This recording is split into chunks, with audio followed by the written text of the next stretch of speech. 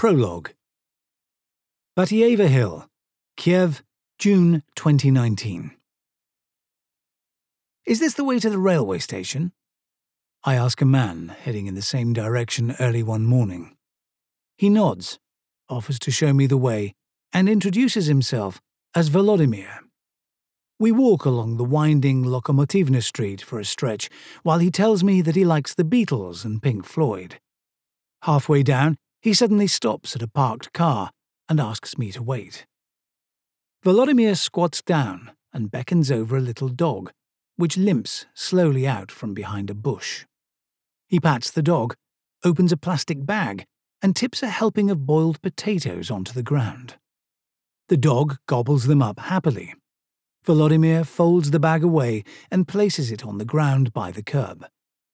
He then stands up and nods amicably at me that we can continue our walk.